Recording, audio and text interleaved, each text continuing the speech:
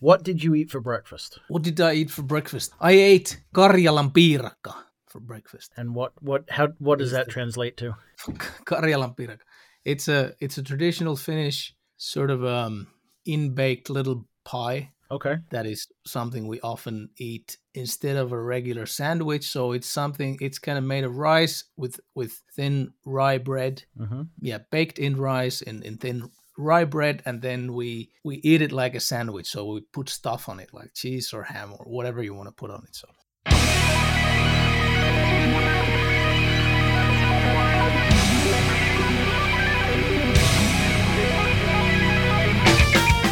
Welcome to Music on Your Own Terms, the podcast that aims to help musicians develop an entrepreneurial mindset through interviews, as well as discussing resources, concepts, successes, and more.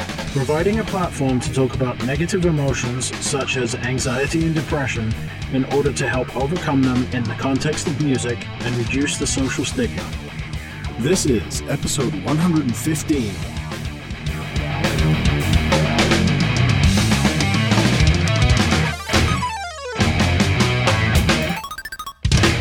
This episode is sponsored by Ignite Your Music Career.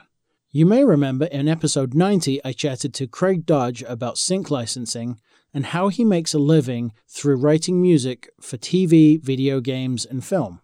Musicians all over the world subscribe to Ignite Your Music Career and earn more royalties, more upfront sync fees, and more recurring revenue from their music. Whether you're a composer, singer-songwriter, band, beatmaker, or instrumentalist, your music can be earning you more money. Internationally acclaimed composer, musician, and music educator Craig Dodge has licensed his music in more than 1,000 TV show episodes, films, video games, and ads all over the world, and he will show you how you can too. Ignite gives you the information you need in a simple, accessible format, and you learn at your own pace. For just $6 a month, you get a video lesson each week on topics related to music licensing, from writing techniques to how to find your markets, and everything in between. You also get tools and activities to build the skills you need to be successful, and each lesson includes a royalty-free sound pack to download and use in your own music. The key to success in the music business today is to diversify your sources of revenue. Ignite will show you how. For more information or to subscribe to Ignite, visit the website at taris-studios.com or click the link on musiconyourownterms.com. It is with great pleasure and gratitude that I present my conversation with Mr. Juha Roukangas of Roukangas Guitars, Finnish luthier, innovator, and life coach. Regular listeners will remember my episode with Mika Tiska, also known as Mr. Fastfinger, all the way back in episode 9, who not only plays Juha's instruments, is a good friend, but also created a film about the making of a Mr. Fastfinger signature guitar, with Sensei's help, of course. Juha shares his journey from discovering Iron Maiden and Jimmy Page, learning to both play guitar and dismantling his very first instrument, all the way to finding his calling as a luthier from a very helpful lady at the unemployment office. We hear how Juha has continued to push innovations from being at the forefront of early websites and guitar customization apps, shunning the traditional tone woods in favor of locally sourced materials that inspire the player to create, as well as the Valve Bucker, a tube-driven guitar pickup that resembles early tube microphones, resulting in a much larger frequency range by amplifying the guitar signal at its source. Finally, Juha discusses his weekly YouTube livestream, where he shares his thoughts on life, mindset, and mental health from his perspective, growing up in a relatively young country whose older generations are still affected by the trauma of devastating wars during the early 1900s, as well as the long dark winters and social pressure of not sharing your feelings. This is one of the longest episodes I've released, but it's truly one of the most fascinating and enjoyable, and I'm truly grateful that Juha was able to share so many valuable and insightful experiences.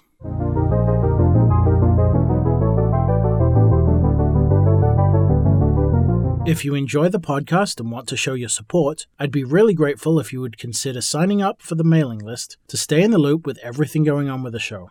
Just head over to musiconyourownterms.com and click the link. While you're there, you can also visit the store and grab some merch, or just buy me a coffee and help out with the running costs of the show. Thanks for listening. And without further ado, here is my conversation with Mr. Juha Roukangas. Welcome to another episode of the podcast. Today, I'm pleased to be joined by Mr. Juha Rokangas of Rokangas Guitars. How are you doing, sir? Very well, thank you. Yeah, welcome. Glad to be here with you today. Awesome. For regular listeners, I found out about Juha because of Mr. Fastfinger, Mika Tiska, from all the way back in the first couple of episodes, who plays the guitars. So let's dig into your background and what your business is. If you wouldn't mind telling everyone what you do. Well, I've been a professional guitar maker for 25 years now. Started my company in 1995 and located in Finland. Yeah, we make guitars. We make electric guitars, different styles for different players, sell them basically to every corner of the planet. Awesome. Yeah. Yeah, and you know, if people look at your Instagram and your website, they are immaculately made. I mean, they're one of the highest end looking guitars that I've ever seen. They're really good. Oh, thank you. You're welcome. Yeah, thank you. Other than Mr. Fastfinger, you've got players like Matthias from Stradivarius, JJ French from Twisted Sister, Sonny Landreth. Let's see. I want to dig into your past a little bit. How did you get started in playing guitar, first of all, but then how did you wind up making them? Well, I guess it's a bit of a, like, when I'm talking to my colleagues, it feels that we were very much like soulmates, often with, in some ways, a similar path. Basically, everything kind of gearing towards loving music, and it's like, yeah. So love for music, and for me, the musical awakening for me, I think it, like, really big time happened in 1982 when I was 10 years old, and a friend of mine brought in a C cassette. Mm-hmm. With the Iron Maiden, Number of the Beast. Nice. You know, and it was an album that had been just released by Iron Maiden in 1982, and he had recorded it to the C cassette from his big brother, who had it as a vinyl. Mm-hmm. And so he put the C cassette into my little cassette player, and it was just mind-blowing. I think it just totally changed my life, really. That experience with that energy and that, you know, Mm-hmm. the whole thing about it. And so I went down that road listening to, for years, it was very much heavy metal, hard rock and all that stuff, that through Iron Maiden. And then I've been always kind of a geek, you know, wanting to learn and know about stuff. So at the time, obviously in the 80s, there was no internet, and it wasn't so easy to find information. But so from the library, you could find books and some reading some magazines, and found out about other bands, and then it all started happening with the Black Sabbath and Led Zeppelin and all the classics, the big ones, and then kind of diverting more into prog rock and eventually to all kinds of different styles of music. But for me, the hard rock and the metal music was something that that's when I remember I was probably 12 or something, and at my friend's place, who brought that Number of the Beast cassette years earlier. So I was visiting my friend, and his big brother had a poster on the wall, Jimmy Page, and Jimmy Page was there, like, you know, this classic. You've probably seen these photos of Jimmy Page. You know, the camera is kind of like down below, and he's on stage, and legs spread, and the Les Paul hanging low, and really like a rock and roll god, Right? The guitar hero. And I just fell in love with that arrogance and that look that was just so kind of like owning the world. And the guitar was Les Paul, so I'm kind of like, that's when I just fell in love with the aesthetics of the Gibson Les Paul. And when I started playing guitar, then that was my sort of holy grail, that one day I wanna own a Gibson Les Paul. And I was just kind of really gravitating towards that style of guitars from the get-go. And yeah, so I guess one thing that tells a lot of my personality is that when I finally got my first guitar, which was the cheap Strat replica, the first thing when I got it was I didn't even try to play it. I first of all I just took it apart. Like I was just a kid, but that's how I operated. I just had to know how it's been built, so I just Sure. disassembled it completely.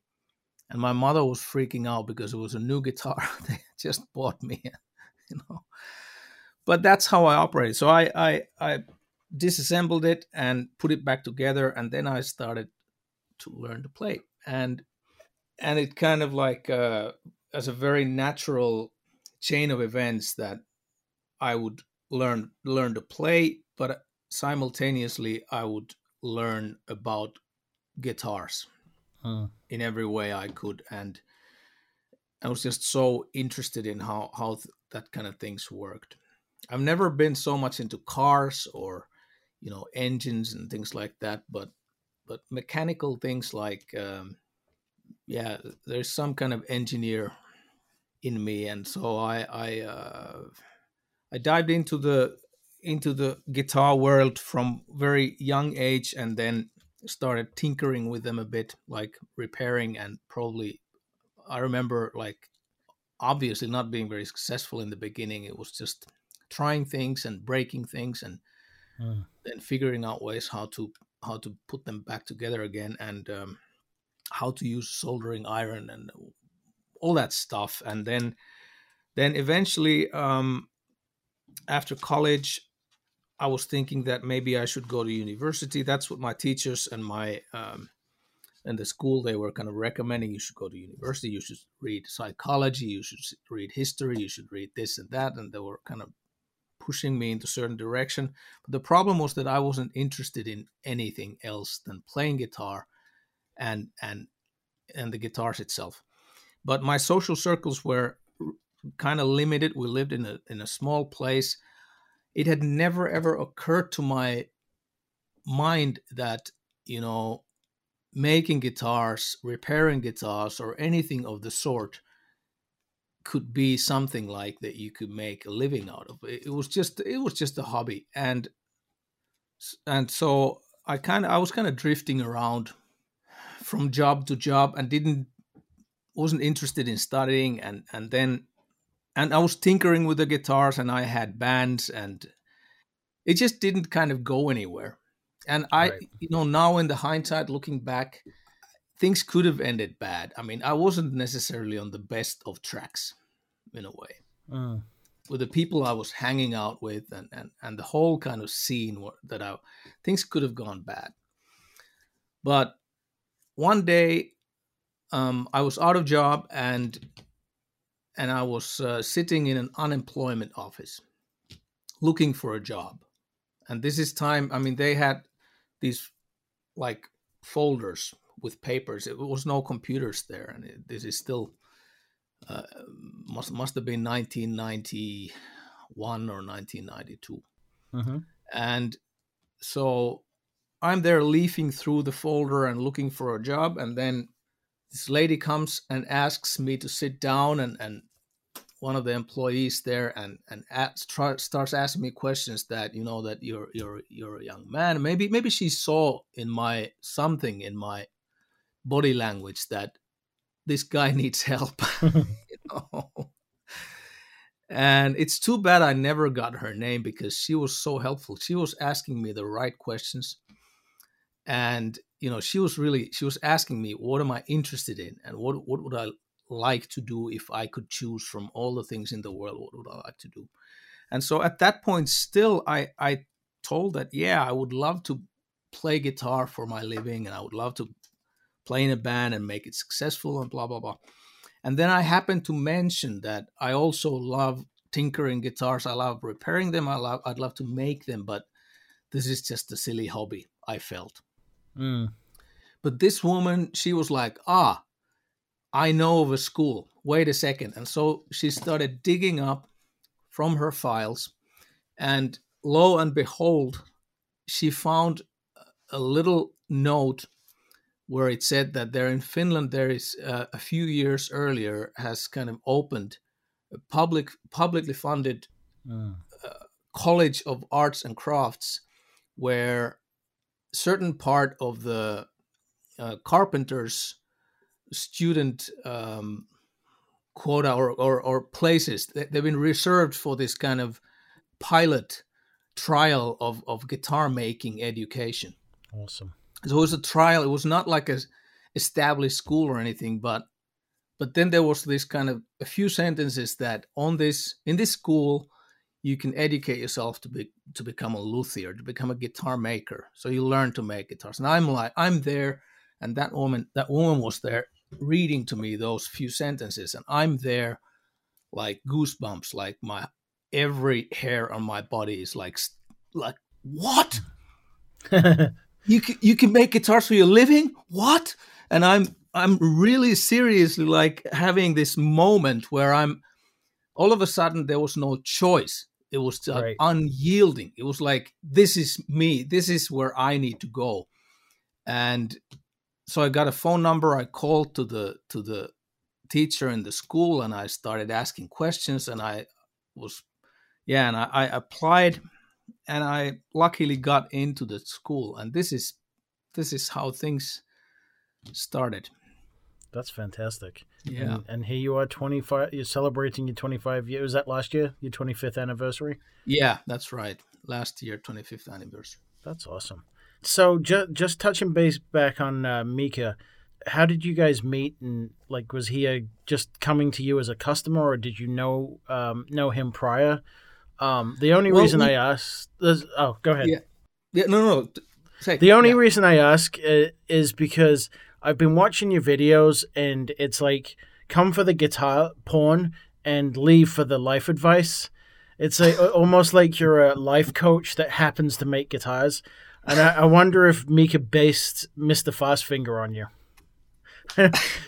Oh wow! Thank you. That's a pretty cool kind of a reference. And well, no, Mika hasn't based Mr. Fastfinger on me. No, that's not the case. But I think it's a pretty interesting story because, Finland is a pretty small country, mm-hmm. and the scene with guitars and this, it's really small. But nevertheless, I mean, Mika knew about me, and I knew about him. Mm. Do you remember the Guitar Shred Show? The Flash website that Mika used to have. It's not online anymore, but it was like it used to be this huge thing 15 years ago when Mika launched that. So when Mika came up with that Guitar Shred Show website 15 years ago, a friend of mine who was a computer nerd. So he and he also plays guitar, so he tipped me about that. Look at what this one guy is doing. So I became like an instant fan of what Mika was doing, and I really loved his stuff and what he was doing on the how he had built up that website, and how the Sensei Mr. Fastfinger character had kind of come up. But at the time when I then tried to kind of learn, get more information about this guy, I also found out from the internet that he had started just recently working with a German guitar maker who had made him the first Mr. Fastfinger guitar. Must be 15 years ago also. And so I was kind of like, okay, I'll just be a fan. So that's my side of the story. And later on, when we got to know each other with Mika has told me his side of the story, which is that he had also been kind of following my doings and knew about me. And we happened to also be kind of on the front line of web development. And we also had a cool little Flash component on our website where you could configure your guitar. And we had it already, like, I think we launched it in 2003, guitar configurator, Flash built guitar configurator, which was totally like a pioneer thing at the time. I mean, car factories or sneaker. I mean, nowadays everybody has a configurator, but in those times nobody had them. And our Configurator won some web awards and things. It was really a novelty feature on a website at the time in 2003. And so Mika had noticed that, and he had been even using our guitar configurator to pick up specifications for the guitar that the German luthier then built for him, because that German builder had kind of contacted him. And Mika didn't know me, so he was, because Mika is also, he's a bit kind of a shy. He's not like a very extrovert guy who's going out for, fishing for this kind of things. And I haven't felt like that either. I haven't gone out like that either. So at that point, we just knew about each other. And then a few years down the road, we got to know each other a little bit. Mika was there demoing Hughes and Kettner at the Frankfurt Music Messe, the European big guitar show, and I was there exhibiting, so we got to know each other a bit. And then, but we still didn't we weren't like close friends or anything like that. But then one time happened that, when could it have been? Could it be 2008 or something like that? Anyways, one of the Frankfurt Music Messes in the past, my flight from Helsinki to Frankfurt, it happened so that Mika and I had seats next to each other, just a coincidence. So we sit down in the airplane and we start talking guitar. And during those, it's not a very long flight. It's like 2.5 hour flight. Right. So, but during those 2.5 hours, we kind of came up with the idea that, what if I would make a guitar for Mika, and we would make a documentary out of that journey of making that guitar. So have you seen The Spirit of the Guitar Of Hunt? course. Yeah, okay. Good, cool. Because in those 2.5 hours, up in the skies, we came up with the very rough idea of a script for that film and for that guitar. And we really connected on many levels. On one level, we connected even with when we started talking about the script and making a film. So all of a sudden, we were this team that was planning to make a film together. Well, Mika had experience of doing animation and stuff, but he had done like commercial advertisement, stuff like that, a lot things like that, but not a fiction project like this. So and I have no experience, but we just became this team that were, all of a sudden, we were doing a script together. We were putting it all and kind of coming up with the lines for Mr. Fastfinger and for me, and it was so much fun. And then regarding the guitar, for me it was so fascinating and interesting how Mika, as a guitar player, he's not the only one I've had the same experience, but he's a totally not, this tech savvy guy who would know about the tone wood or the neck profiles and the fret materials and the wirings and all that stuff, that all the details. Like some other player could be very knowledgeable and know what he wants and stuff like that. For Mika, it's kind of that he knows it when it feels good. Right. And when a guitar feels good and it produces that sound that inspires him, he knows that, yeah, this is it. But how to get there, he doesn't really have necessarily the vocabulary to, for me, it's more like I need to get to know this guy so I kind of understand what's going on in his head, in his mind, and then figure out if I can make something that would inspire him, which to me is like a very fruitful and wonderful situation in a way, because it gives me the freedom to, of course, it's kind of taking the leap.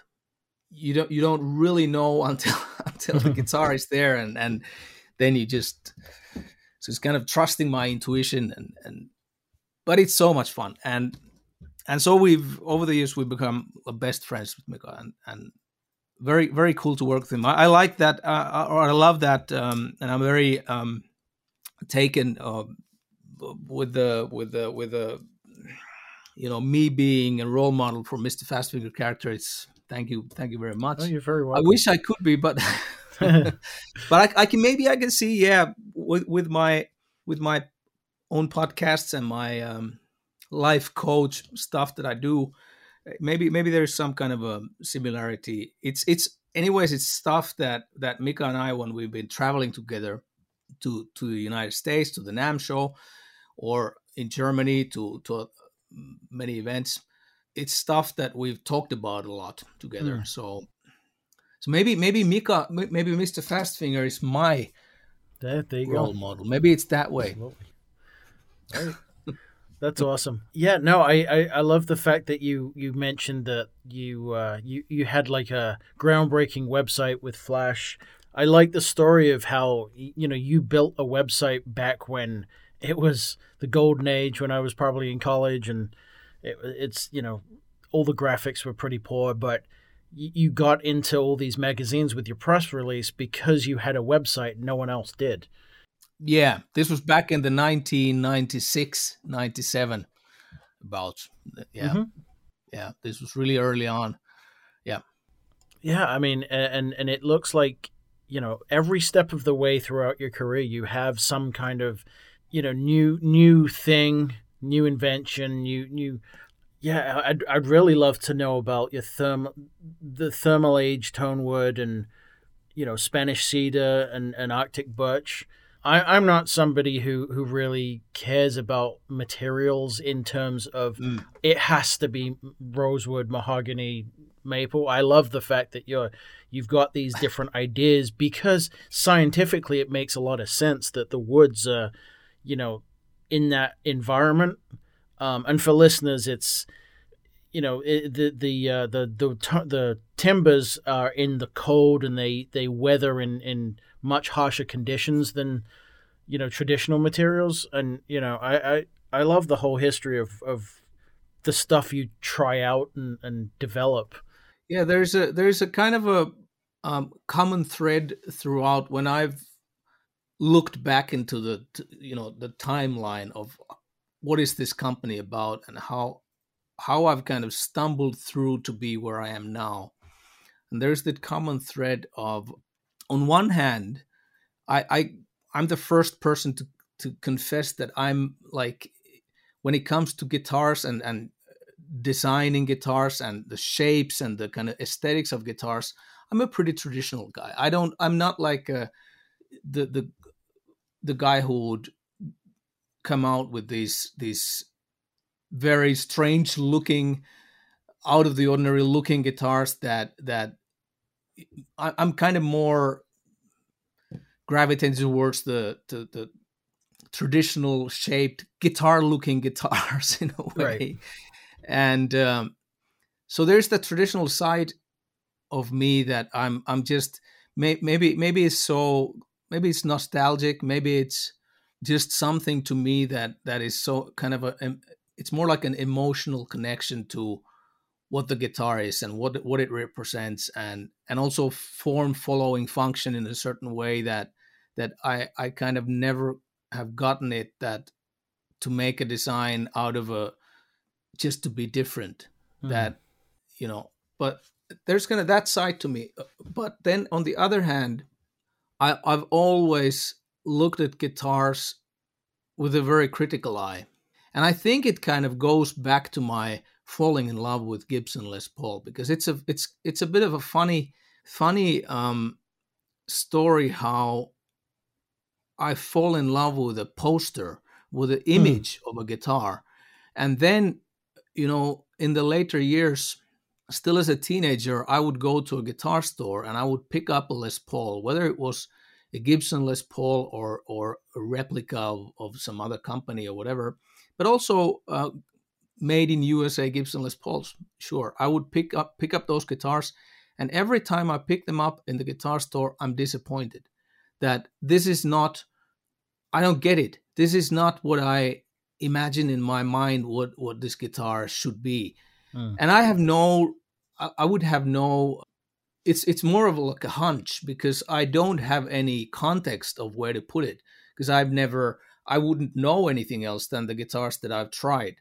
And it's just the feeling that how come, I mean, all these great guitarists are using this guitar, and is this how it feels when I pick it up in the guitar store? And at the time when I was doing, they were very heavy guitars. Typically, they were like weight a ton. That was one thing, and they felt like back heavy. That when I have it on my lap, it just didn't feel comfortable. So in the end, I never got myself a Gibson Les Paul. I just loved it the way it, what something that it represented to me, but I couldn't find a Les Paul that I would have liked. And then I ended up playing other kinds of guitars, or let's say guitars that had been born out of Les Paul tradition but weren't Les Pauls. There would have been a Japanese Aria Pro 2, like a cheap guitar, but to me it was just a nicer guitar to hold. That it had something right that to me the Les Paul didn't have right. And so maybe it was all the way from those early days, not being a guitar maker, but just kind of like brainstorming on, and it wasn't even not conscious brainstorming. It was just kind of like observing that, wait a minute, I don't like this. I like this. And it was just arbitrary something. But then when I think of it, that where it has led later on is that even though there is the traditional side of nostalgic guitar lover and guitar fan in me, I'm always looking at the guitars with a critical eye, and trying to kind of, when I then in 1996 started designing my first original guitar after I had graduated from a school, guitar making school. So I ended up designing a guitar that to me has the soul of a Les Paul, but it was more modern. It's called the Duke, and it's a double cutaway guitar. Someone might think it's more like PR-esque instrument, but as a matter of fact, like the neck angle and the kind of the playability, you close your eyes, you strap it on your shoulder, and it's way closer. It's more like, it feels like a Les Paul guitar than a Paul Reed Smith guitar. But so what was going on there is that in my mind at the time, the young luthier that I was back then, I would kind of explode the Les Paul idea of a Les Paul into little bits and pieces, like I did my first electric guitar, taking it to bits and pieces and putting it back together. So I would do that kind of a same thing, metaphorically speaking, to that Les Paul as a concept, and thinking, why is this guitar the legendary guitar it is? What is great about it? And what are the shortcomings, maybe, to me personally? What are the shortcomings? What do I want to improve? What do I want to change? So I wouldn't be afraid of tempering with anything. So for me, a myth about Honduran mahogany, old growth Honduran mahogany, it's like nothing. I couldn't care less, because I'm just, okay, that's one myth, but I need to know if that's real, if that's if it's true, or if it's just a myth, because a lot of these myths are just marketing. Oh yeah. Sure. And and some of the myths are real, based on actual reality, why a certain material would be used. And so yeah, for me, there is no sacred features or characteristics or materials or whatever that one should. So I'm always saying that absolutely nothing is carved in stone. That the fact that Gibson Les Paul became the icon it is, and like hats off to that, because I wouldn't be working in the profession I'm working now without these classic instruments. Sure, I'm just standing on the shoulders of whatever was before me. And the idea that because I remember at one time when I was studying in the guitar making school, and we did a field trip to a guitar collector who had a gold top 1957 Les Paul in his collection. And that's the guitar we went there to see with my class. And we went there to take measurements, to play that guitar, to feel that guitar. And this was a guitar when I picked up that instrument. You know, that was the first ever Gibson Les Paul that I felt like, oh my God, this is why. Because that guitar was so different. 1957 gold top Les Paul, that specific instrument. I know that there's been variations in the weight of these instruments already back then, but this instrument was light and it sounded open. It was like resonant, inspiring musical instrument, and not that kind of dark, muddy thing that I had kind of come to realize that maybe this is what Les Paul is. But so I picked up that guitar and kind of fell in love with Gibson Les Paul all over again on that field trip. And that's when I started asking questions. Okay, so why is this guitar so good, and why aren't the other guitars so good, and what are the ingredients that make this guitar so good? And one could make the kind of hasty conclusion that it's the Honduran mahogany because in the 50s it was different. It's that Brazilian rosewood because that's what they used back then. But it's not quite. That would be kind of the easy way out. You kind of give it a label and then you start making that. But for me, it was more the feel. I just wanted to capture that feel and that inspiration somehow. And as the matter of the fact happens to be that Honduran mahogany comes from South America, Brazilian rosewood comes from the Amazon rainforest. It's materials that are not easy to get anymore, and they are not environmentally viable materials to use anymore. But still, I mean, you can still buy Honduran mahogany as a trade name, even if it's not from Honduras, even if it's not the same species, but you can buy it as a trade name. Marketing. I mean, it's all just like, you know, smoke and mirrors, that you give it a label and you tell your guitar made of Honduran mahogany, made of this and that, and then all of a sudden you kind of expect that this is supposedly that holy grail. Whereas in reality, nowadays the mahogany that you can buy, it's so difficult to find resonating the type of mahogany that would do it, that would really do that same thing that the best ones did. And so my answer was not that I need to find those rare pieces of Honduran mahogany. My answer was that I need a material that gives me this feeling. So I would go out and about, and then I happened to be apprenticing for classical guitar makers, and they are using wood material called Spanish cedar for the necks of the best classical guitars. And they would put me there, you know, carved necks, and I'm carving their necks, and I'm thinking to myself that this is really light. It's really, it looks like mahogany. It smells very different from mahogany, but it's really light, and it's kind of mahogany-like wood, and it has something that is intriguing.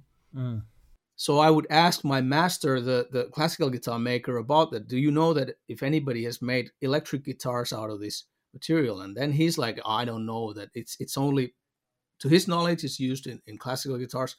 And so a younger luthier comes in, well, older than me, but younger from my master, comes in, who he worked at the same workshop and had overheard our discussion. He comes in there and he has made one guitar, and it sounded great, but it's impossible to sell because it's not Honduran mahogany. Right. And that's when I thought, yeah, that's my material. I want to try that. I want to give it a try, because there's a chance, there's a slight chance that I have found my material to make these guitars. And so I would buy enough wood from my classical guitar master to build 3 guitars.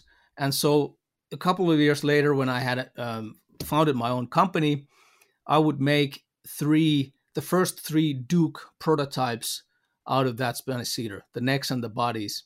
And that's how things went. And I had the same experience as the colleague who told me impossible to sell. It was impossible to sell. And that's the thing. I mean, when you're pioneering at something, whatever it is, when there is nobody who is doing what you're doing, and the kind of tradition, the world is kind of fighting against any kind of a change because everybody wants the same stuff. Everybody wants Jimi Hendrix all over again. Everybody wants the same sounds again, the same materials again, and it, it's almost like these, like, you know what I mean. So it's a conservative world in many respects, and so kind of to convince the world that I have something that is worthwhile and you should check. I mean, that's the story of my life as a guitar maker, and it didn't stop with Spanish cedar. It continued with the thermal aging. It continued with Arctic birch. It has continued in the recent years with our valve bucker. I was going to ask you about that. Yeah. Yeah. So, I mean, what does the valve bucker differ? How does it differ from a regular pickup? I mean, to me, it's almost like an old school active pickup almost, but I'm not. Yeah. I haven't really delved into the technical stuff yet. So, what was the idea behind that? Well, let's say that the story how I came up with the idea is another coincidence, another coincidence of just chain of events where I just kind of seized the moment when that idea came up, because this is how life is. I think there's ideas floating around us all the time. And it's about our antennas and about our kind of sensitivity of kind of noticing a good opportunity somewhere and grasping that and giving it a go. And at the same time, all along, lots of great ideas float past, and they just come and they just go. But this was a story where a friend of mine was interested in ordering a guitar from me. It kind of started with the idea of a futuristic guitar, the next generation of electric guitar. And I think the brainstorming with him started from something digital and something modeled technology, whatever. I mean, that's how it started. But then the conversation floated into the birth of electric guitar that took place in the, let's say, 20s, 30s, 40s. That's when the kind of the brewing happened, and towards the end of 1940s, the electric guitar as we know it was born. And so my friend asked me a question that why wasn't it invented earlier? Because it could have been technically it could have been invented earlier. That why did it come so sort of late to the game? And so we kind of dig into the history with my friend a bit, and there's a logical explanation why electric guitar didn't come earlier than it did. It's because the amplification could have been done a lot earlier with vacuum tubes that were originally invented for one of the first purposes for vacuum tubes. The amplification purposes was to amplify long distance calls. And if you think of a telephone, I mean, it's a magnetic pickup. It's kind of like guitar pickup. It's the same thing. And then with the vacuum tube, you amplified it. But there was no speaker element. There was no speaker cone. That was invented in the 1930s. And that's when the early PA systems and guitar speakers and all kinds of speaker-related things started popping up from left and right, and which enabled the birth of electric guitar as we know it. But so anyways, my friend then tells me that, well, I want you to make that guitar for me, that first electric guitar in the world that could have been made in 1895. So make me that. And I'm like, what? And my friend is like, yeah, you have free hands and just do whatever you want. And we have a budget of so and so much, which was pretty good budget for this imaginary concept guitar, fantasy guitar. And I told him that, okay, there's a couple of rules. One rule is that there is no timeline. I cannot give you a deadline for this guitar. That the upside is that I'm going to make it myself, the guitar, like from scratch. It's going to be me making that instrument. But on the downside, you need to wait. And I don't know how many years you need to wait. But the guy put the money down, and we started the project. And one of the first ideas that came about was the connection between telephone and the valve and the vacuum tube. Mm-hmm. And okay, you made long distance calls. So, and then there came the idea: has anybody ever made an active pickup with valve technology, with tube technology? And so I was like, when my friend asked me this question, I was like, well, it must be. I mean, it's impossible that nobody wouldn't have ever done that. And so we start digging up everything, like, patent files and every place, and I couldn't find anywhere any marking of an electric guitar pickup, an active pickup made with vacuum tubes. Oh. And so I'm like, well, this is something we must do. I mean, it's like it's the predecessor of EMG pickups. we have to make it now, even in the like if the working title for the instrument was the first electric guitar in the world, so we have to make the first active pickup in the world for the guitar, for sure. And so then the development started from there, and it was really, honestly, this started way back in 2008, and I finally got the guitar from my friend ready in 2014. So 5 years, and I called the guitar Captain Nemo, and this guitar had the first prototype of the valve bucker in it. And honestly, what did I expect from that pickup? Not much.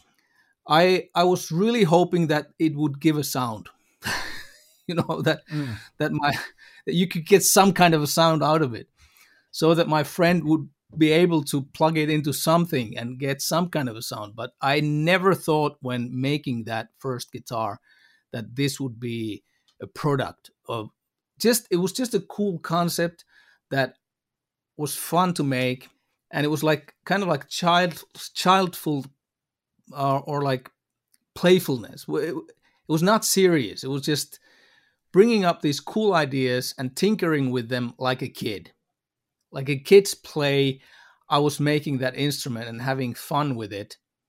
And I pulled in people, because I didn't know so much about tube technology, so I pulled in people who knew about it. And so I asked a friend, one of my employees, one of my luthiers' father is a tube specialist and has worked with tube technology all his life. He's now retired from the army. Mm-hmm. And so he made us that tube preamp for that pickup. And again, I mean, in our best hopes, we were thinking that, yeah, let's hope it makes a sound and it doesn't feed back horribly bad, and let's hope it doesn't break any other equipment when we plug it in.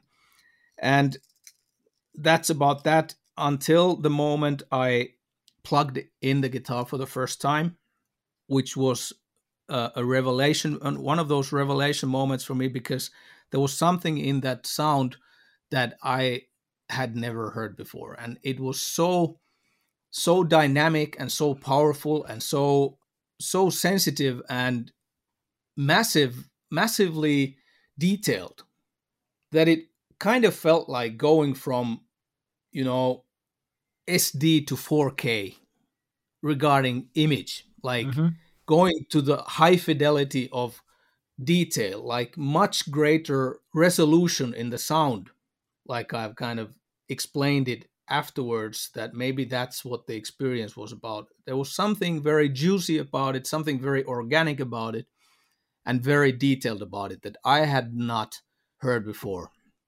At the same time, the guitar was a beast. It was out of control. You really could break an amp with it if you cranked the guitar volume, because it was like too powerful. And we had no idea how the preamp should be and how these elements should be optimized so that this could be made into a viable product. But the first prototype was so cool sounding, or there was potential for such cool sound that evening when I had plugged in the guitar for the first time, I came up with the name Valbucker, and I reserved valbucker.com domain for me. And I started the process for trademarking the Valbucker in the United States because I had such kind of like a feeling that this is going to be the future for me. Still, that was 2014. Now it's 2021. I still don't know if it's the future for us. But from year 2000 to year 2019, solid, we started a product development project around making that beast, the Captain Nemo, into something that we could embed into any of our guitars.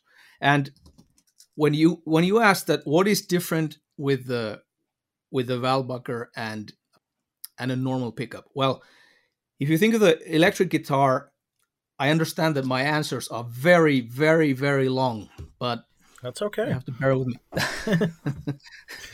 But if you think of the electric guitar as like the roots of it, electric guitar was never hi-fi. It was never hi-fi. It was always low fidelity, very much so. And the pickups and the earliest Fender pickups and Rickenbacker pickups and whatever the humbuckers that came along, the P90s and whatever came along, the passive pickups, they were never high resolution. They were never high fidelity. They weren't meant to capturing for the whole spectrum of the sound. And that's fine. This is not a criticism. It's just that the electric guitar, kind of the way it developed into a certain style of an instrument and that's what we love about it. It's so captivating and so unbelievably cool and sexy and everything, what the electric guitar can be in different kind of contexts. But it was never high fidelity. It was if you look at it from the frequency range and this, you put it on screen, what does the electric guitar pick up? What does it pick up from the strings? It picks up very limited amount of the frequencies and it colors the sound heavily, really heavily. And I say all this in a positive way, that electric guitar, the evolution of electric guitar, it was like a winning recipe. As we can see, it like revolutionized the whole pop culture in so many ways with the sounds it produced. And at the same time, on the other hand, I mean, it could have gone different.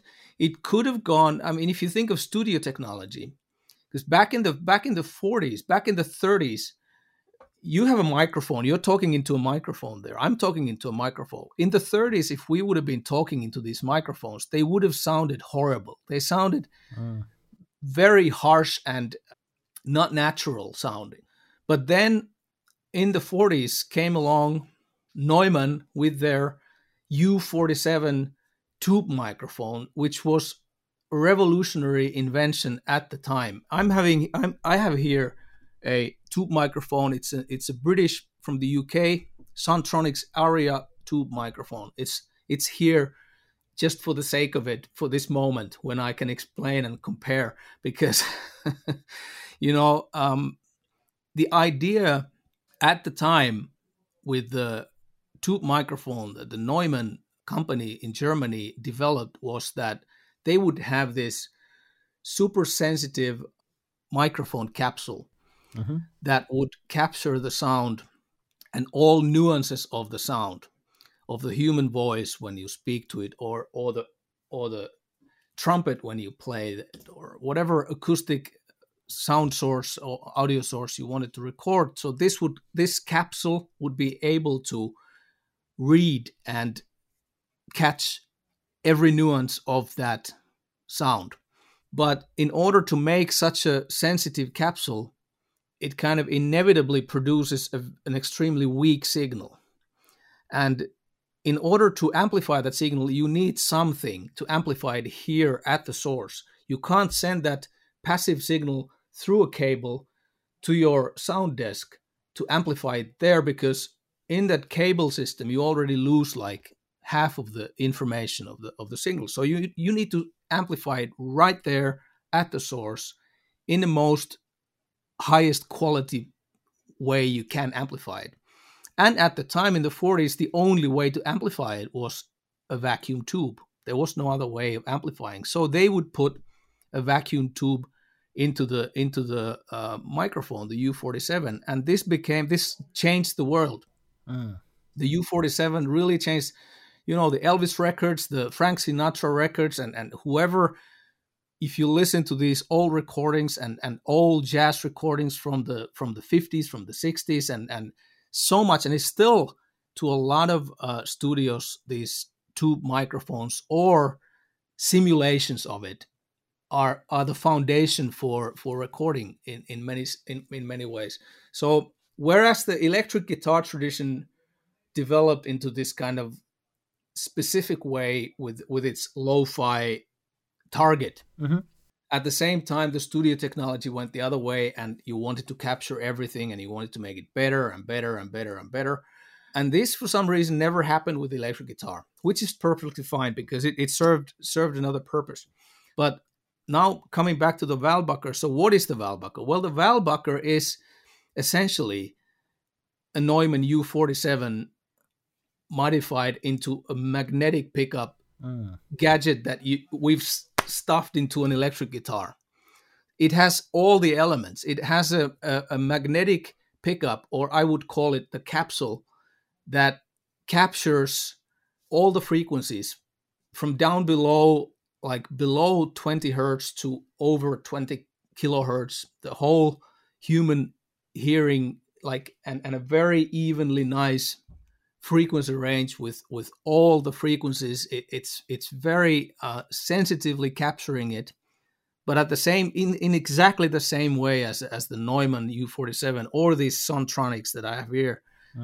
If I would send that signal through the cable passive, we would lose that dexterity and that nuance and that richness of the sound. And so we need to amplify it there. And we amplify it there with a triode and with a pentode tube. So there's two stages of amplifying. We're amplifying the sound, and we're also EQing it. So we can sculpt it with different kinds of EQs. That's what Walbacher is. So we have kind of, from that monster of the Captain Nemo, come into a situation where we have a single pickup, a round disc in the middle of a guitar, kind of like a sound hole of a classical guitar. That's the pickup. And yet we can, with a switch, sculpt the sound in different ways. We have kind of a freedom to do that in different way than you would have with passive pickups. You can't really easily do that. So fundamentally, it's a very different take on, it's almost like, what an electric guitar could be if the history would be different. Right. And now the question remains that whether there is a place for such a thing in the world we live in. This I don't have answer to. We have just created it. And, we have created it, and I'm asking that question from the players. Is there a place for this? Is there a place who needs this? Or is there anybody who needs this? Because it's like, often when a guitarist picks up that instrument for the first time, the Walbacher guitar, it's a very confusing experience because we all have expectations. If the guitar looks like a Telecaster and you pick it up and you have the Walbacher in it, and you automatically start kind of dialing and expecting something that a Telecaster would be. Or the guitar looks like a Unicorn, or a Les Paul guitar. Again, we have different kind of expectations. But the matter of the fact is that the Walbacher is none of that. It doesn't fit into any of those boxes. It isn't the Telecaster. It isn't the Stratocaster. It is the Les Paul. It's the Walbacher.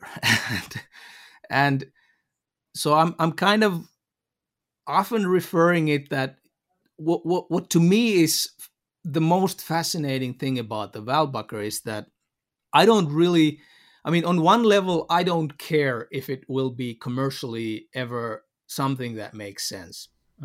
That to me is a secondary thing. It would be, of course, cool. I mean, so far we've sold maybe 40 pieces of those that have shipped around the world. And there are already some really prominent, super talented guitarists who have found it. But who is it for? For the majority of guitarists, probably not, because the majority, the mainstream, they don't want anything new. They want all the old stuff in new packaging in an endless possible ways. Right. Meaning that they want their Telecaster, they want their next Telecaster and the next Telecaster, and they're kind of looking for that perfect Telecaster sound and that nostalgia and that something, but bring them something new that they can't grasp. What is it? And it's just confusing. And so I would say that for the most players, it is for those musicians that look genuinely for a new inspiration in some directions where nobody's gone before. And this is the rarest thing, I suppose. Or maybe it's not even so rare. Maybe it's all over the place, and a lot of people are doing it. It's just that we live in a world where the music scene, everything is so fragmented to all over the place that it's difficult to. There is no huge phenomenons within the sphere of rock music happening anymore. New with young people or young players. We just Rolling Stones are going tough and God, it's somehow, well, anyways.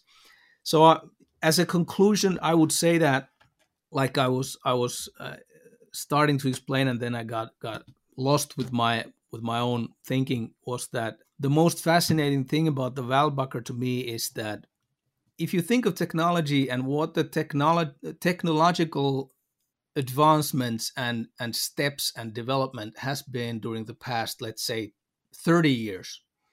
Okay, we overcame the problem with the valves being so clumsy and heating up and energy consuming, and so we came up with a solid state. We came up with all kinds of new ways of doing things smaller. We came up with the digital stuff. We came up with the modeled technology that today starts to be frighteningly awesome. It's so great that it's just mind-blowing how great it is. The latest developments of model technology, and it's of course beautiful thing, and nothing, not a word of criticism there. I think it's all good, and it's all great that all this is for everybody to grasp. You can have your plugins, and you just have a laptop or an iPad, and you can make music and you can record music, and it's just so easy these days and accessible for everyone. So that's great. But if I'm thinking of all this technological advancement and what has it been used for? Well, it's been used like 99% of the times when we come to the guitar world. Whenever there comes a new technology, what do we do with it? We try to simulate the old sounds with the new technology.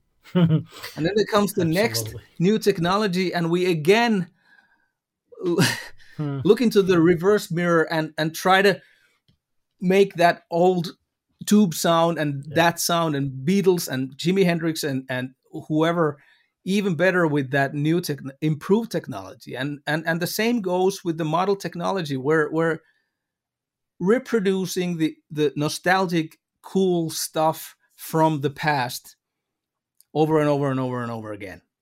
So that's kind of like what's happening. And I'm thinking that that's the cool thing about the Walbacher. Hey, it's old technology, but we have taken that old technology and we have succeeded in creating the rarest thing on earth, a new sound that didn't exist before. Right. It's a new sound with old technology, and that's the cool thing. Whether it has use or whether it doesn't have use, it's in a way secondary, but it's a new sound that is very musical and very, inspiring, and it can be very inspiring. So my question is, I did a podcast on this topic some time ago, is that, I think I had titled it like kind of provocatively like that, who is the next Jimi Hendrix? Because I was thinking that, people would kind of fall into that trap that, they are kind of starting to suggest names like younger players who are playing like Jimi Hendrix. But the point of my podcast was that, hey, Jimi Hendrix was a guy who at his time in the end of 60s, toward the end of 60s, he took at the time all the latest technology that he had available.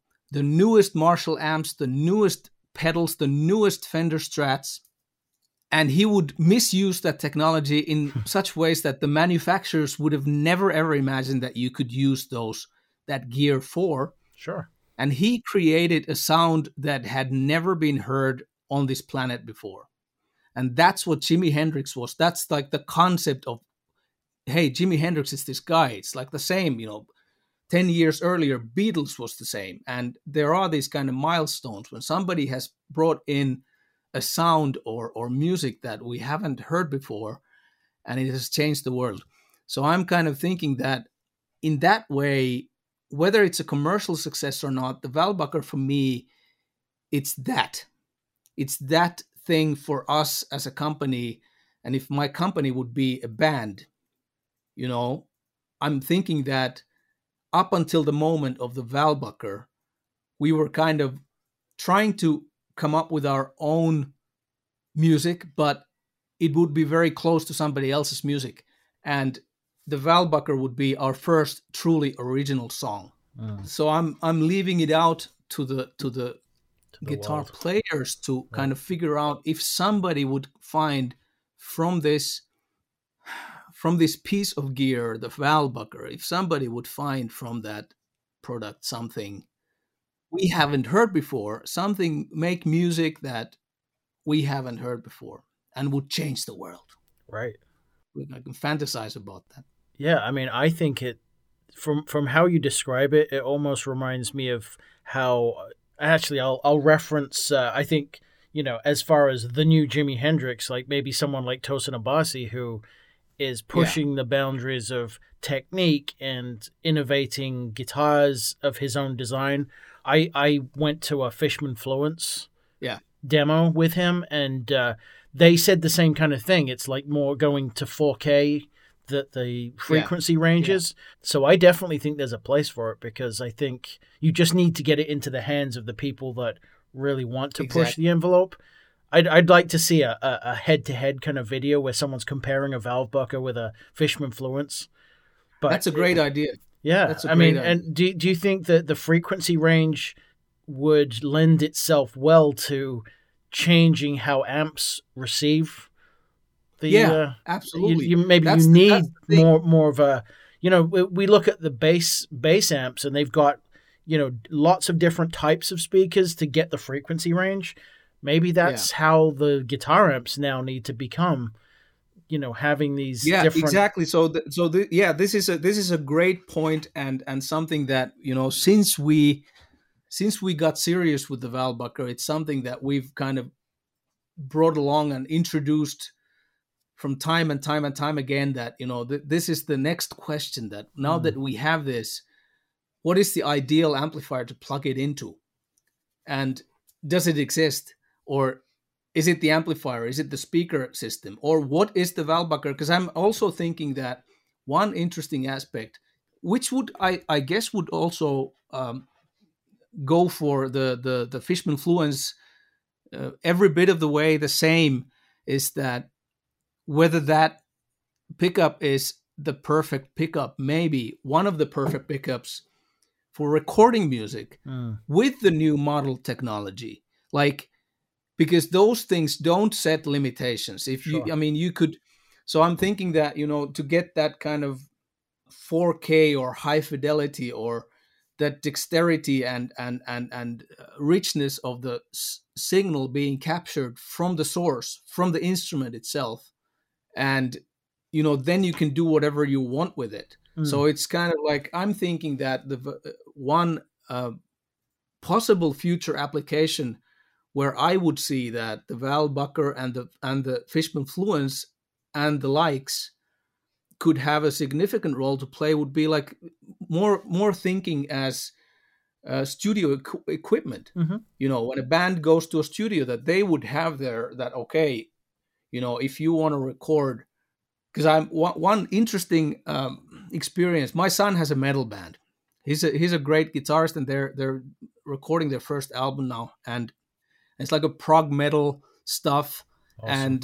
And my son asked me, he's 25 years old, and he asked me when they were recording certain tracks on the album, that what could I recommend to him, because he would like to record these like super clean sounds, but he's not getting there with his electric guitars. He's not getting there with an acoustic guitar. He just doesn't find a way how to do it, because he has this sound in his mind and he would like to capture that.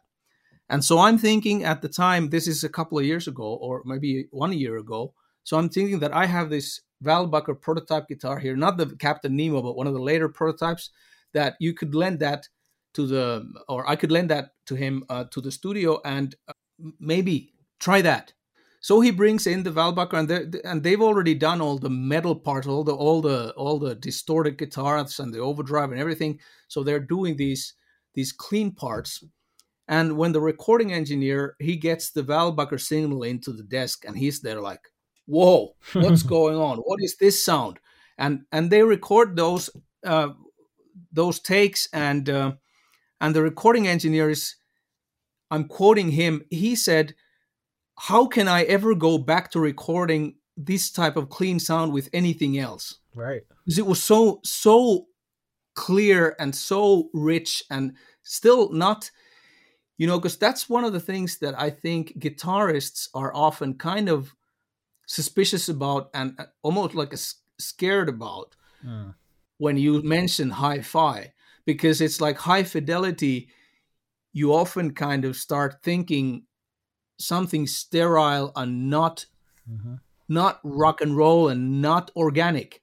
But that's the thing, that with the and I don't even know how it works with the Fishman Fluence. I have very limited. I've tried a guitar or two guitars with that pickup system, but so briefly that I wouldn't know. But with the Val Bucker, with the tube amplification happening at the source, so we have this kind of natural tube compression, slight tube compression happening right there. It is very rich signal and very much 4K and detailed, but you could never call it sterile or something that is in a negative sense high fidelity, whatever that could mean, you know. So, but it's interesting. I'm just kind of we're developing things further right now. We're developing the Val Bucker for bass. That's our next thing, because we see the potential there with the low frequencies that are very challenging, especially five string basses and the B string. And so when we know that the Val Bucker is capable of capturing the lowest of the low notes and the frequencies so beautifully, that it's kind of very intrigued of seeing how that pans out. But this is what we are right now developing. So we by no means we have stopped developing the Val Bucker further. So we have right now the Mark I, the first Val Bucker, the original Val Bucker. It's on the market, and we're making them as custom orders. But at the same time, we have the Mark II for the bass, and with slight changes for the guitar pickup as well. That's in the pipeline, and we have already. I'm fantasizing about the Mark III and the IV, all kinds of things. I have lots of ideas, but we'll have to see. We'll have to see. That's awesome. I wanted to touch on. I just saw the video for how to become a better guitar player. I was listening to that yesterday, and it's like I said before. It's come for the guitar stuff and leave for the life advice. Yeah, I mean. If you don't mind talking about it, you know, I talk about mental health on my podcast as well. So it was really interesting to see, you know, your process of trying to get over your mental your low points by systematically putting together. And I actually drew out your mirror on the wall Okay, cool. thing on a piece of paper, and I definitely want to try it. Yeah, if you wouldn't mind talking a little bit about kind of your depressive parts and how you've been mindful of getting over them. I would say first of all, I'm like I come from up north in Finland, Mm-hmm. from a pretty small place with my family, and this is area of our country. I mean, we're all together. I mean, Finland is often seen as this like serious country. Mm-hmm. We're serious people, serious country. Most of the year we have dark season. We have a very long winter and not so much sunlight, and lots of metal bands and lots of people dressed in black, and there's this kind of doomy and gloomy thing about Finland, which kind of is and isn't true. But in my case, I'm very stereotypical in that way, that I've how would be the translation for that in English? Like being kind of depressed from my birth, in a way. Maybe it's not quite as simple as that, but it comes with the family and comes with the generations of trauma, I would say, and trauma dating back to. I mean, we don't need to go back so much to the previous generations, but I would just say that we're a country that we've been an independent country only for a little bit over 100 years. So 1917, we became an independent country, and since then, or before that, we were not constantly but almost in war. We're the battleground between the old Russian Empire and the Swedish kingdom. Mm-hmm.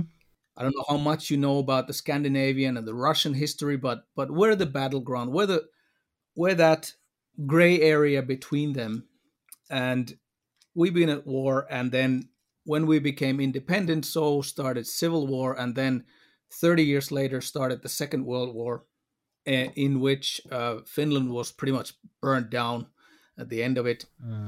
So there's a lot of there's these generations. There's not many generations who haven't experienced severe catastrophes of war like that, and that kind of things always reflect to the next generations in really heavily. Like whether it would be alcoholism and all sorts of other negative aspects. And I would say that now, living in the modern Finland, that is part of Scandinavia, and we're doing very well, and at least on the surface we're doing very well, surface of things. But I would say that the young generations now, maybe they start to be, I mean, you can see it from different kinds of signs of it, that they start to be pretty okay. They start to be like the old scars seem to have been healed. But I'm still thinking, my grandparents were in that war, and my parents were heavily affected by whatever they brought in, their parents brought in from the war. And so for me, it's like life has been really, I would say that on one hand, lucky coincidences that I have found good people around me, and like, coincidence at the unemployment office of finding a person, or a person finding me that could kind of nudge me in the right direction. And maybe the strength that I feel that has kind of helped me, that is that one thing I haven't, for some reason, I don't have an answer why, but I haven't been afraid of seizing the opportunity. When there's been something that I see that this could be good for me, I have had the courage to kind of change course, even dramatically at some points. And yeah, there's been that kind of a underlying of, like a will to understand better. I think that's what it is. Will to understand better, whether it's the world around me or myself. It kind of boils down to that I've had this kind of unending thirst to understand better.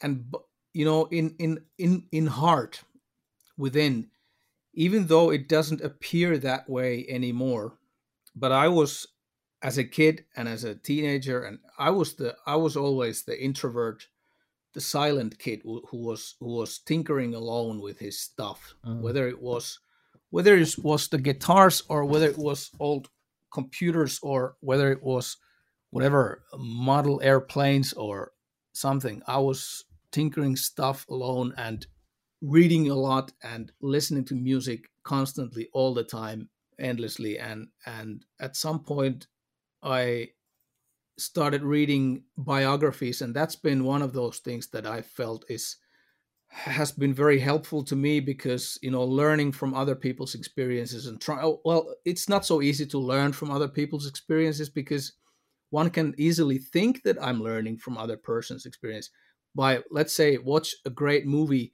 and by the end of the movie you feel so enlightened that there's this great teaching in a movie, and you're like, okay, now I get it, and now I'm gonna change my life. And then 2 days later you notice that you've kind of fallen back to whatever, and you've forgotten everything about whatever was great in that movie. And so it's really difficult to and this is one of the things that I refer to in that particular podcast, is that fighting to change a habit into another habit is the hardest thing in life. Right.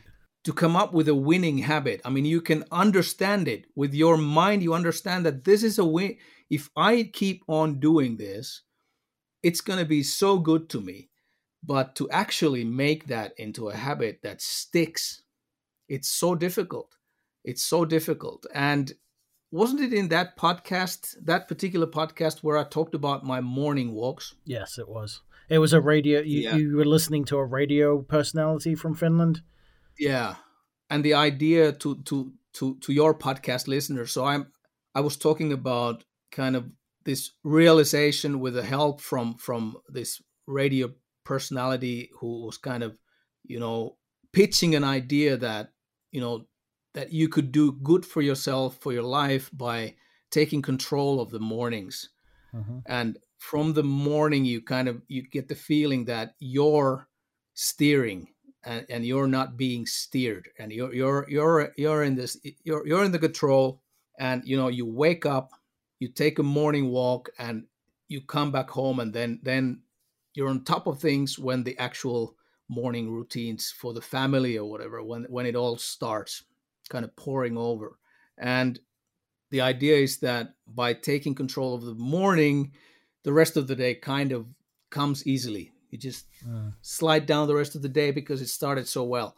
And this is something that I'm constantly struggling with. It's not like when I'm telling in that podcast that I'm kind of, now I'm doing it. I'm every morning I'm waking up and I feel great, and I've come over or been able to get past depression or get past this kind of low point with taking control of the mornings. But it's so easy to fall back, and it's for me also a constant battle. And in that way, I think one of the reasons of making that podcast, and one of the reasons that we're using that tool on our wall, the mirror on the wall that I called it in the podcast, it is a reason to just remind myself. And doing that podcast for others, I'm also trying to help myself being at a low point and trying to talk about it to kind of make it real for myself. Yeah. Absolutely. Thank you for sharing that. Yeah, I personally, doing my own podcast and talking about mental health, it's almost like therapy, because I'm telling the world about my problems. And I'm from England originally, and you have that stiff upper lip kind of, you don't talk about your problems. It's a weakness. You can't do that. As soon as I started telling, we have the same. Yeah, I had that mental thing where I can't let my coworkers know, and it's like a pride thing. But as soon as I started telling the world, it was like a weight lifting off, and I'm almost like my therapists are my listeners now, because I get to do that. So exactly, that's fantastic.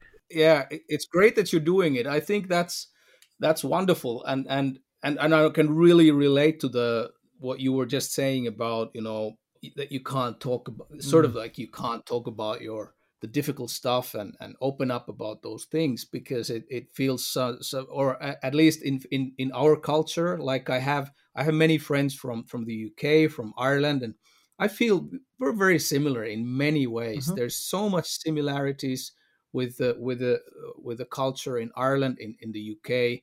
It's same as in Japan. I've Right. figured. I mean, in Japan, it's also very similar in some ways, maybe more dramatically so in I Japan. would think even. so. Yeah. And yeah, and at the same time, it's kind of like that. There's that kind of false assumption that by not telling, by not sharing, and by keeping it to myself, it's some sort of a strength, Whereas the reality is that when you have the guts to share it, and when you talk about it, that's the strength, and that's when you kind of gain back that authority as a human being and that's when people, I mean, have you ever gotten, I don't know, like negative feedback of sharing something? Never.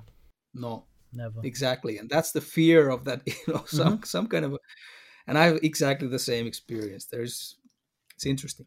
Awesome. I want to say to you one Sure. thing, just a sentence, that this radio personality, one of the brilliant punchlines that I've learned from him, and I've written it into my notebooks and into my cell phone and everywhere. So from time to time, I just can't avoid seeing that sentence. And the sentence is that you're every bit as sick as your secrets. That's very, very poignant. Absolutely. Yeah. That I really appreciate you sharing that. That actually encompasses my main, normal questions that I ask everybody. So I'm going to end with, what does music mean to you? Well, music is something that since a kid, since I found music, and I found music many years before that Iron Maiden album, but it was kind of more like the conscious musical awakening maybe happened then with Iron Maiden, and then kind of widened so much to every kinds of directions, to jazz, to fusion jazz, to blues, to all kinds of music. And I think for many, many years as a teenager, music was the thing that kept me alive and together, and it was the kind of grounding factor in my life that was the safe haven to go back to the music. And so it's from those years, from in the 80s and through 90s, it's kind of like music is because like I told earlier, I'm a kind of a geek. I like to know about my music. I like to know about the players, and I know my music. I know when Black Sabbath, Sabbath Bloody Sabbath, 1973, and the lineups of the bands that I was listening at that time. I know the people, I know the years, I know a lot of things about those bands. So does it matter? I don't know if it matters, but for me at the time, it, like I said, I mean, it was my life was kind of, that's what I was, you could say I was meditating that was, I was focusing my all might to music, listening to music, learning about music. And so in the hindsight, when I'm thinking, 1986, so I'm immediately thinking, what was the music? Or I'm kind of thinking almost the other way around, that 1986, I get this picture of these albums that came out that year, and I was listening, and that's where the memories come from. I put that record on, and I remember a lot of things from that era, and it was just so integral part always. And fast forwarding to now, to this moment and to this time, it's kind of amazing that I wanted to play music for my living as a teenager, and then I found myself, my calling or whatever. I found it as a guitar maker. I still have a band, I still play, but through my work that I know that I was, as a young teenager already, I was pretty good with my hands, and that I've been able to somehow, through these lucky coincidences, to kind of find this profession where still I would say most of the days, starting out a new day and here at the shop and making guitars and running this business. And it's kind of like the thought is like that, wow, I can do this so I don't need to go get a job. And so I'm surrounded with music constantly and with great musicians and the kind of privilege of making, musical instruments, tools to these people who are then, well, they're making their living and they're inspired and making music with this. And then the circle closing, me in the front row of, in a concert or listening to a record where our guitars are being played is just mind-boggling. It's like I don't have words for that. That's fantastic. Yeah, I mean, this has been a fantastic interview. If people want to get in touch and find out about your guitars and everything else, where can they go? They can go to rokangas.com, RUOKANGAS.com. And you can find me, of course, from Facebook, from Instagram, from all these places. And I'm doing a weekly YouTube live stream. It's also available on podcasts on all the. It's called Weekly Wednesday Q&A with Juha. So you can find that from Spotify, from Apple Music, wherever. So that's great. Yeah. I will, word of warning, if you are a guitar player and you visit the website, you can definitely disappear into that black hole for the guitar configurator. I was up quite late last night designing some really nice instruments. That's a fantastic tool. I mean, that's the 3D and just the ease of use too, because a lot of these guitar configurators may look good, but it's like, how do I do this? That's so intuitive, but it looks amazing. I really love the fact that you actually have the tops that you have in stock there too. That's really super cool. Yeah, that's something that the Guitar Creator, as we call it, our configurator, it's a pet project that we've been working kind of on and off since 2003, since the first Flash-based primitive version of it was launched. And it has become also an integral part of who we are and how our followers and players and people have kind of learned that we have that element. So now it's kind of, this is a frustrating point of time for me personally because we don't have yet nearly all the, I mean, only half of the instruments are in the 3D Guitar Creator, and Adobe killed Flash, so our old Flash things don't work anymore, where we had more instruments available. Okay, it wasn't nearly as fancy as the new one, but this is one of those, it's a pet project that doesn't, business-wise, it doesn't make any sense. I mean, it would make sense if we would be 10 times bigger or 100 times bigger company than we are, but it's just one of those things. I told you I'm a geek. I love that stuff, and I just love the idea of it, that when we're making custom guitars, that you have a chance to experience as close as possible that online somehow. And right now we're working on very cool stuff, which I hope that you, Simon, also have a chance to experience at some point, maybe at a NAMM show or somewhere. I'm hoping to, or get maybe them. becomes available in the coming years, like everybody's homes and things. But what we're experimenting now with is it's a virtual reality take on the Guitar Creator, and it's really crazy. Let's take our Mojo guitar, the Telecaster type guitar. So we call it the surrogate Mojo. We have a guitar made very basic specifications, and we painted the whole thing gray, like a really just boring matte gray. It doesn't look like anything. But then when you put your VR helmet on and you look at the guitar, it can be whichever Mojo you want, visually speaking. You can hold it, you can play it, and you have there a user interface in front of your face. You look at something, you look at a color, and the guitar will turn that color. And it's an out of body experience doing that, because the quality of these latest virtual reality goggles and helmets that, I mean, they're not commercially available yet, the best ones that is available for developers. But I've had a chance to try some of those things, and they're just so amazing, so phenomenal that, when you don't see the pixels anymore, Right. And when it starts becoming so good that the virtual reality really fools you, that where am I? And so this is just crazy. I mean, this would be something that really would make sense for a bigger software developing company. But luckily I have as crazy friends as myself who are in the software development business. And so we keep developing this stuff just for the sake of it, just for the fun of it. And one of those, you mentioned that we have our actual tops, the Arctic Birch guitar top in inventory that we have here in our shelf. That's been uploaded into the Guitar Creator. You can choose those tops and their serial number, and you can pick up the top, and it's going to be what you see is what you get. So if you pick that top and we make you that guitar, it's going to look exactly like that. So that's the gist of it.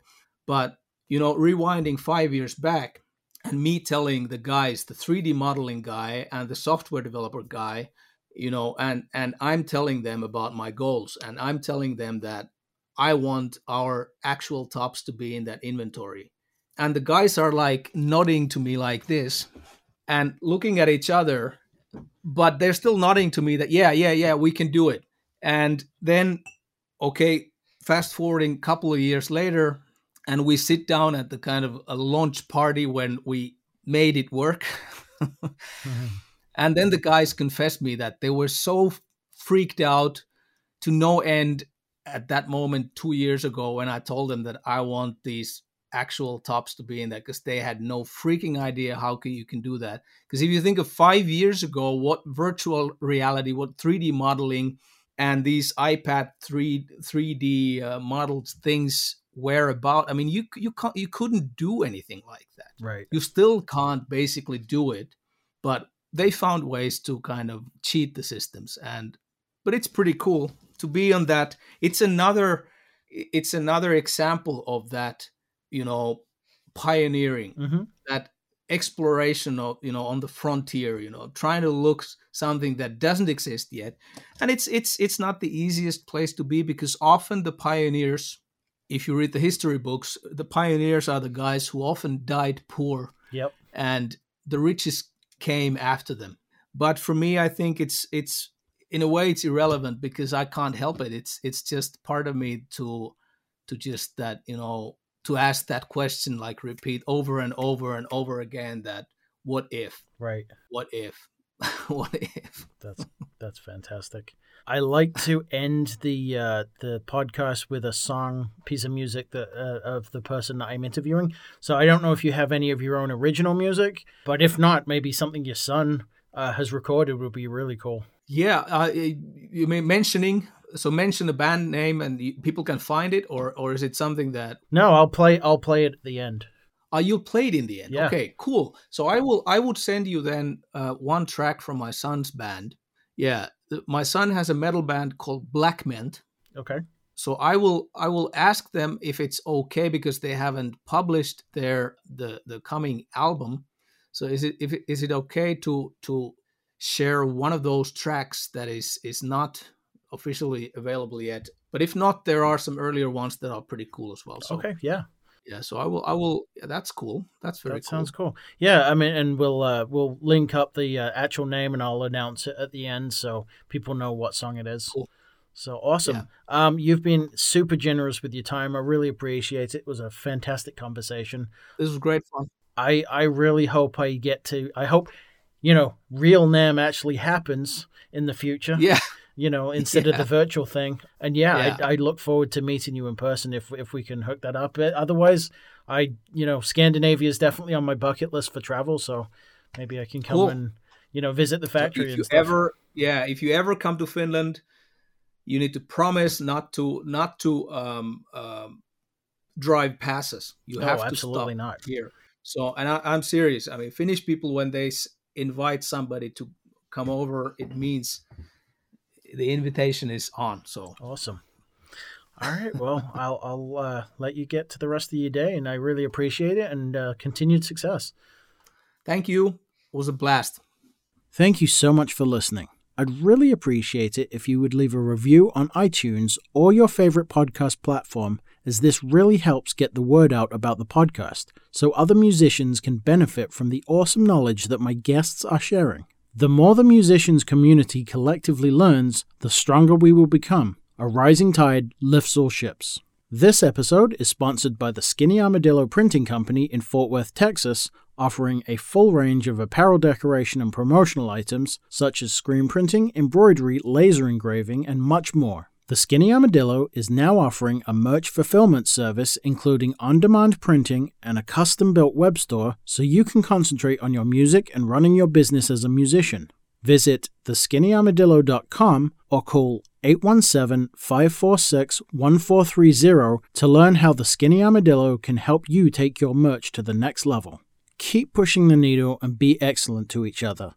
This is Blackmint featuring Juha's son on guitar with the song Remnants Astray.